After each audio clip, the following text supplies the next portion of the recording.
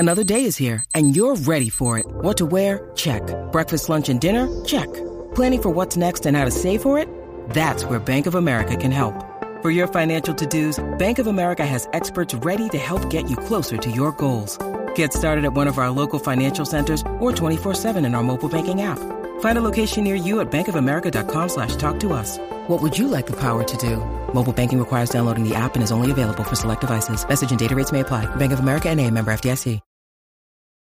When you need mealtime inspiration, it's worth shopping Kroger, where you'll find over 30,000 mouth-watering choices that excite your inner foodie. And no matter what tasty choice you make, you'll enjoy our everyday low prices, plus extra ways to save, like digital coupons worth over $600 each week. You can also save up to $1 off per gallon at the pump with fuel points. More savings and more inspiring flavors make shopping Kroger worth it every time. Kroger, fresh for everyone. Fuel restrictions apply.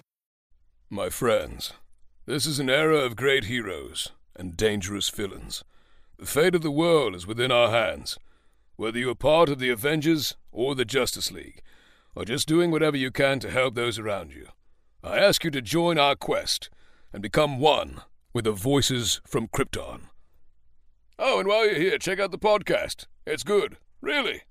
I'm Ed Gross, author of Voices from Krypton, the Superman oral history coming from Nacelle Books in 2023. And this is the Voices from Krypton podcast, where we speak superhero. And we're also pretty fluent in sci-fi and action. Will Murray is a novelist, journalist, and short story writer whose vast bibliography includes dozens of novels of pulp heroes like Doc Savage, The Spider, and The Shadow, a Tarzan John Carter of Mars crossover, and many adventures of Remo Williams, a.k.a. The Destroyer. In the first part of our conversation, Will discusses Doc Savage as a character, its possible influence on Jerry Siegel in creating Superman, his own Doc Savage Skull Island crossover, and the benefits of writing series novels as opposed to standalone books, which is where things kick off. I have always felt as a fan of series characters, Doc Savage, The Shadow, Tarzan, John Carter of Mars, you name it. I've always felt that you can explore characters and develop them and exploit them in a much more rich and interesting sense if you do it over multiple novels. I never got tired of rerun chat. I got tired of an editor I was dealing with who was treating me like crap. And so, after 10 years, I said, okay, sayonara then, if that's how you're going to treat me. And then they were in a world of confusion because they didn't understand you just can't replace a writer on a series like that and have him perform.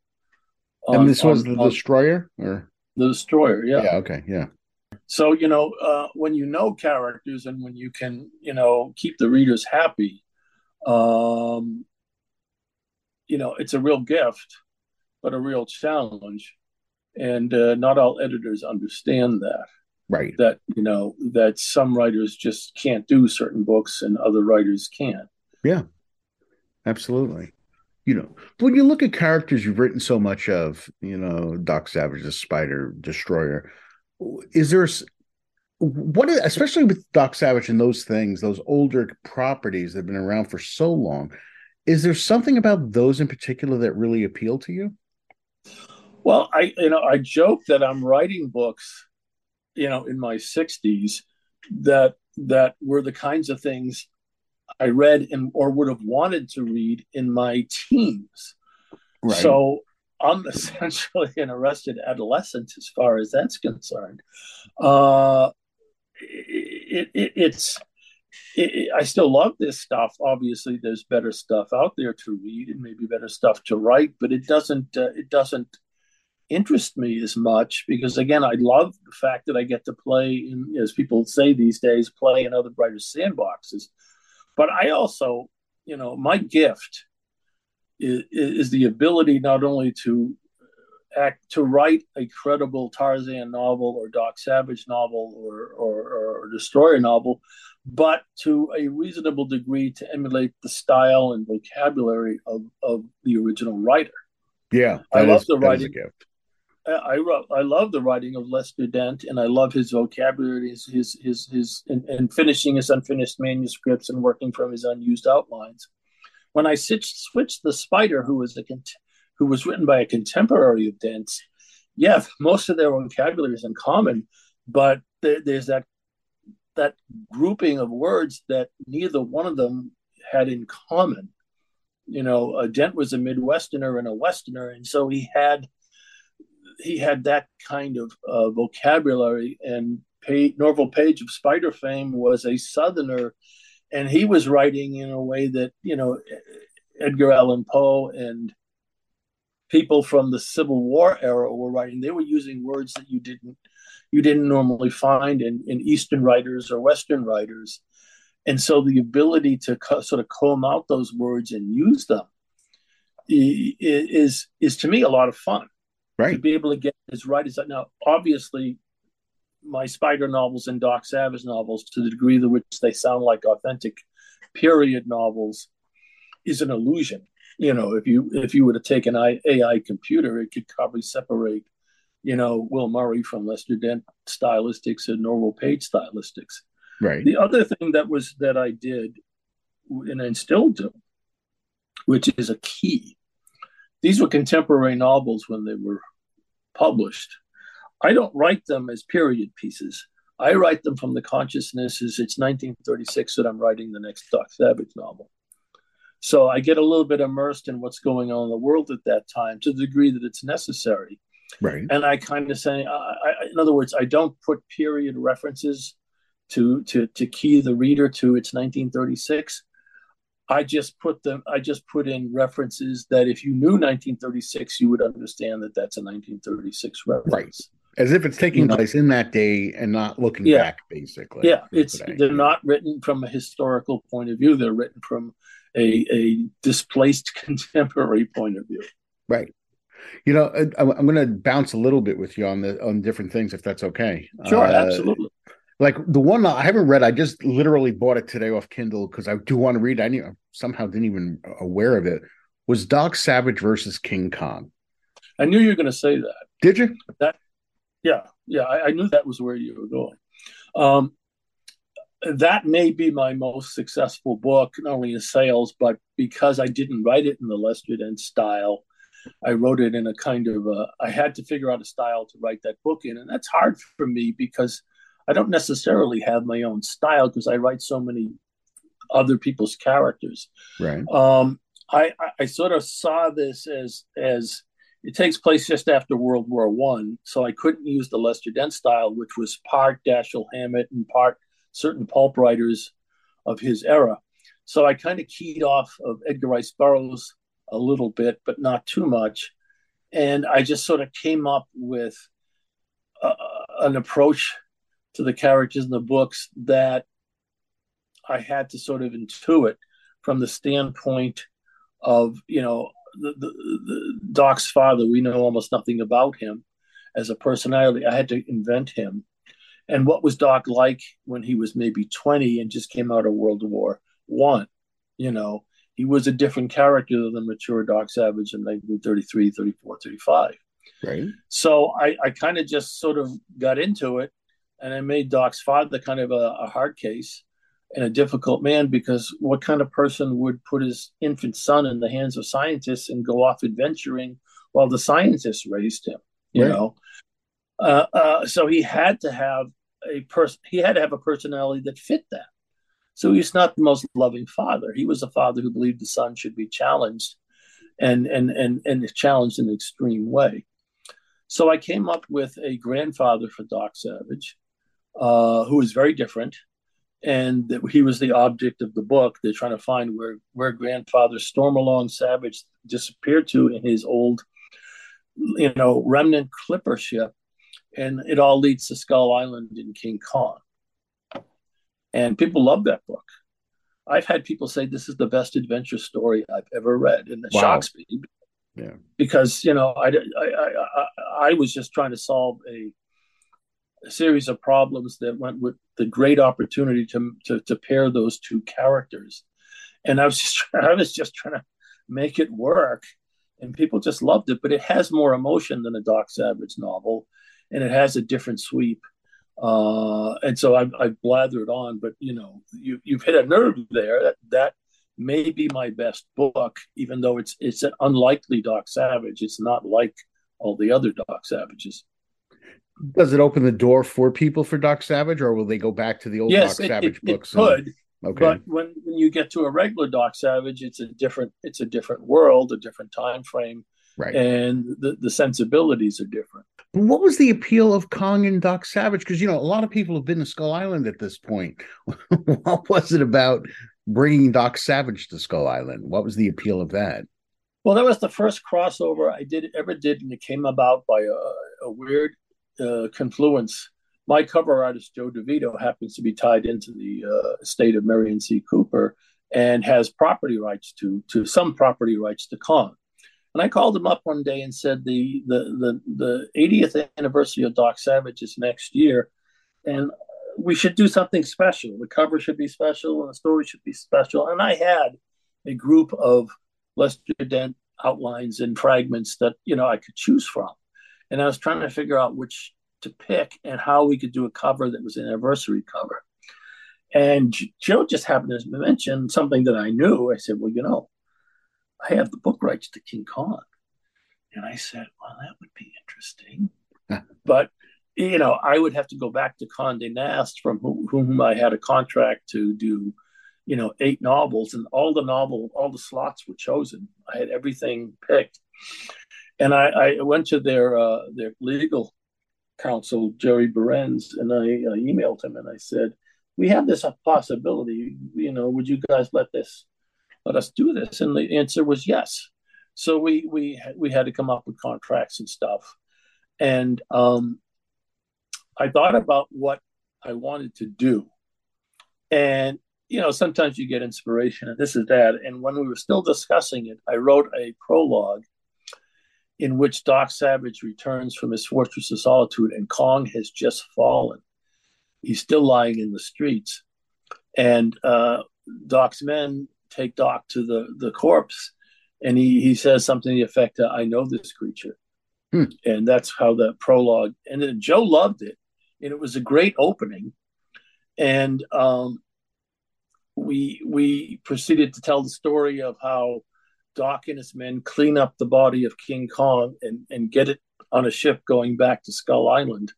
And then Doc, once it's departed, Doc sits his men down and says, I'm going to tell you the story I never told you before, of how I visited Skull Island just after the war. And that's the body of the story. That's pretty cool. Now, is it, as a person, it sounds like, and this is me not even knowing that much about Doc Savage, but it sounds like he was doing the right thing, the noble thing, by returning Kong to his birthplace. Yeah. Well, the intersection between Doc Savage and King Kong is this. They premiered within a week or so of each other in 1933. And, Doc Savage's headquarters was at the top of the Empire State Building, from which Kong fell.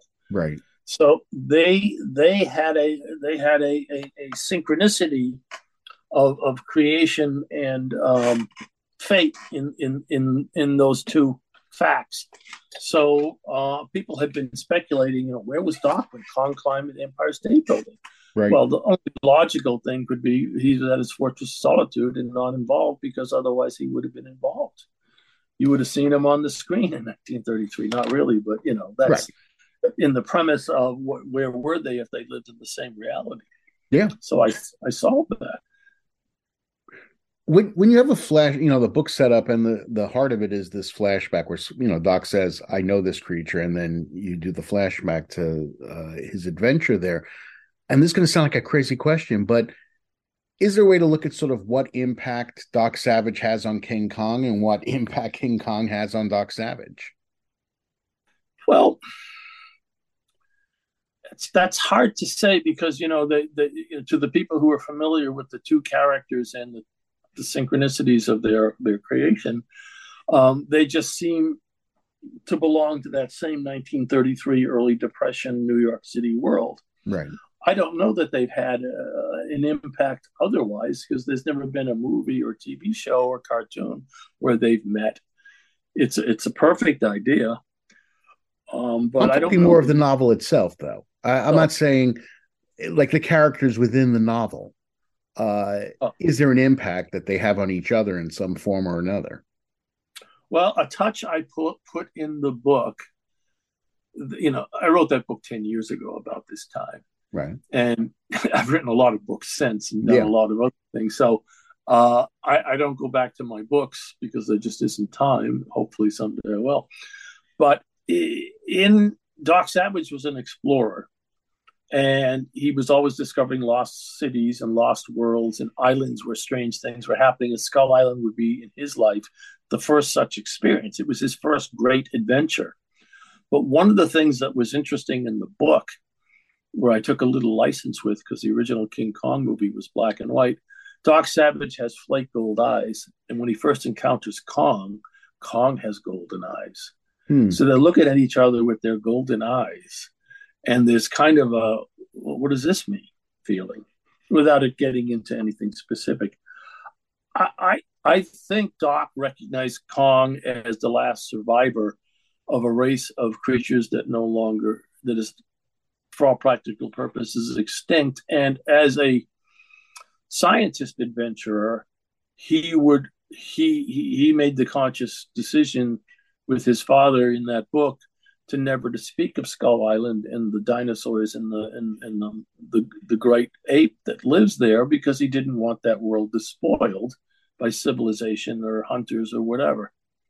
So when he comes back from the Fortress of Solitude and finds Kong is dead in the streets, the base of his own skyscraper headquarters, it's a painful realization that his efforts were for nothing. Someone has come and brought Kong to New York. A crazy thing.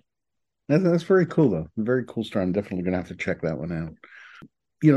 Now shifting gears for a second. Well, actually, let me ask you this question. I just finished an oral history of Superman. That sort of is the latest project. That was a monster. That was a monster of a book. There's one section, and I can still pop a quote in there if you have something to say on it. Do you think there was much influence of Doc Savage on Jerry Siegel and Joe Shuster in the creation of Superman?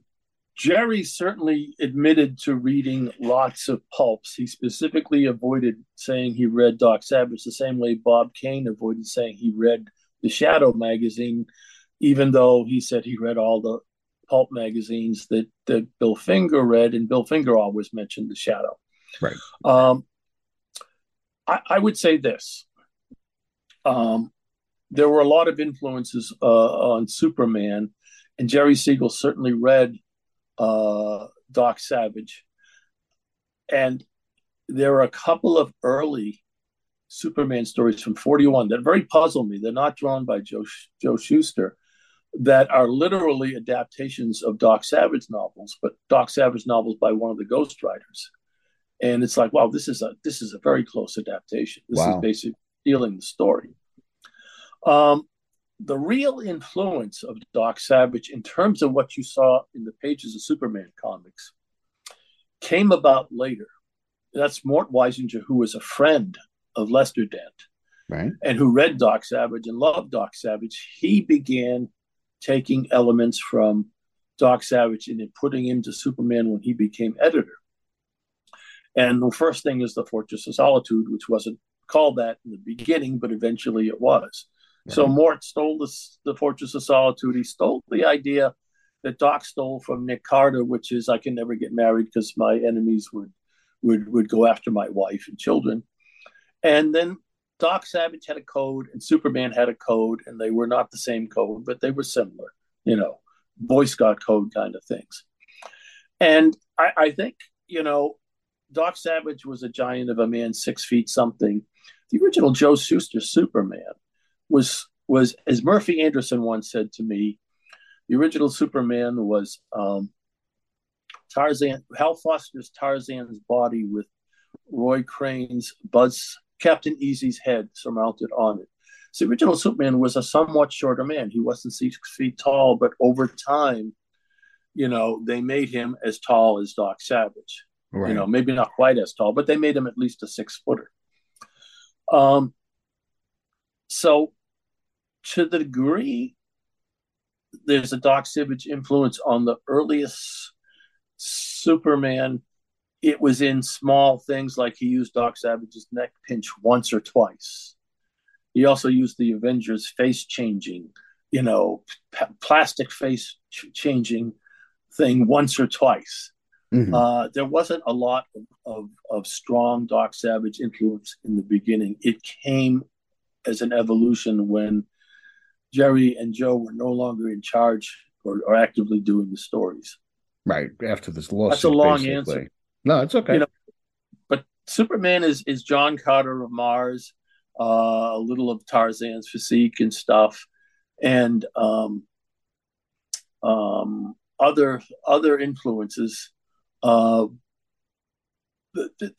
is doubt about where Clark Kent came from. It's supposed to be Clark Gable and Kent something or other, another actor of that time. Right. Doc Savage was named after Clark Gable, so they were both named after Clark Gable in terms of their first names. The Shadow's real name was Kent Allard, and some people think Clark Kent. They were taking the two names of the Street and Smith main heroes and doing that. Certainly, you could make a case for that. Yeah. But if Clark Kent is named after Clark Gable, and I wish I could remember the other 1930s actor. Yeah, I should know that myself. I can't think of it right now. Yeah, but there's another guy who wasn't as well known today, and maybe not even quite as well known as then. So the Doc Savage influence sort of came along and developed, redeveloped. Superman was sort of redeveloped with Doc Savage partially in mind. So I don't want to overemphasize the Doc Savage influence in the beginning, but we can't really know that. Right. We can't really know that certain without Jerry Siegel. I mean, I read a quote from him. He said, I read tremendous amounts of eerie hero pulps like Secret Agent X, He certainly read Doc Savage. I think somewhere he said, I read it, but, that was so long ago and da-da-da-da. Right. You don't want to overemphasize the influence on Doc Savage and Jerry Siegel. You do want to do it with Mort Weisinger and his period of editing Superman. Yeah, was there any a sense of Lester Dent being annoyed at Mort lifting these things? Oh, yeah. He did an interview in 1945, and he said something to the effect of, when I saw all these super characters coming out of Artist Inkwell's, the Superman and Batman, he said, my stomach kind of turned. Doc Savage was there before them doing his stuff. And, he made the point of saying, Doc Savage never left the planet Earth. He never deserted. It was like talking about Superman, obviously going to other planets and doing things. Right. And it's a funny criticism. He says, Doc never deserted us. He always stayed on the planet and always did, whatever. So there is one involved quote where he talks about, how unhappy he was with these characters because they borrowed from his stuff. Batman was more influenced by Doc Savage than Superman in the beginning, and that's admitted by Bill Finger. Right. But they were all composite characters. They were all borrowing from other. Even Shadow and Doc Savage borrowed from previous characters. Sure. Well, that's that's normal though. I mean, characters are built on the influence. Yeah. But you can't have a Shadow without a Zorro. You can't have a Doc Savage without a Tarzan. You can't have a Superman without a Tarzan or a Doc Savage. They're all incremental expansions in the concept of a superhero, a word that was around long before Superman. This is only the beginning of our conversation with Will Murray. Be sure to check out Part 2, now available.